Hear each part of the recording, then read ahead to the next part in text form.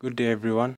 My name is Mreke, and I'm from Middelburg, Mpumalanga, South Africa.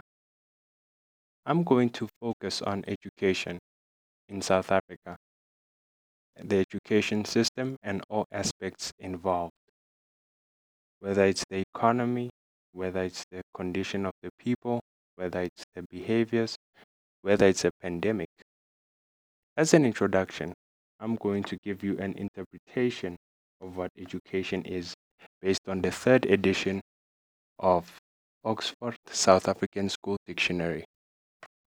Wow, and I quote, teaching, education is, and I quote, teaching somebody at a school or a college. That doesn't do the word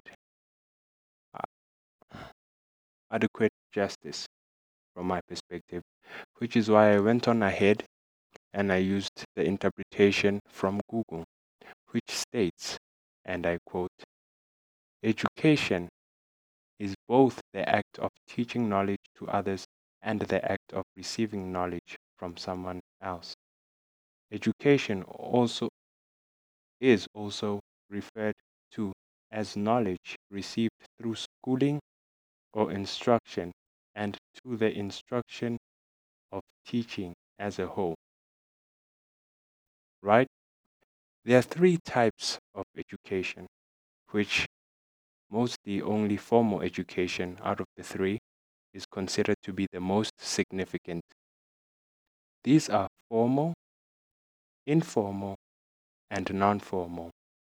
They all have their individual areas where they operate in isolation. But the truth is, they are all intertwined. You have to, believe it or not, you do have to understand that what happens in the society affects the learner. What happens at home affects the learner. What the learner watches as entertainment affects the learner to a certain extent. I'm not saying we should all be valid and we should all promote the fact that our conditions and circumstances determine what we are going to do next. However, in most cases, they do have an influence of what we do and how we do it. I hope this will be an enlightening journey for you and me, and we can learn to enjoy what education really is all about. And along the way, we can educate each other too. Please subscribe. God bless.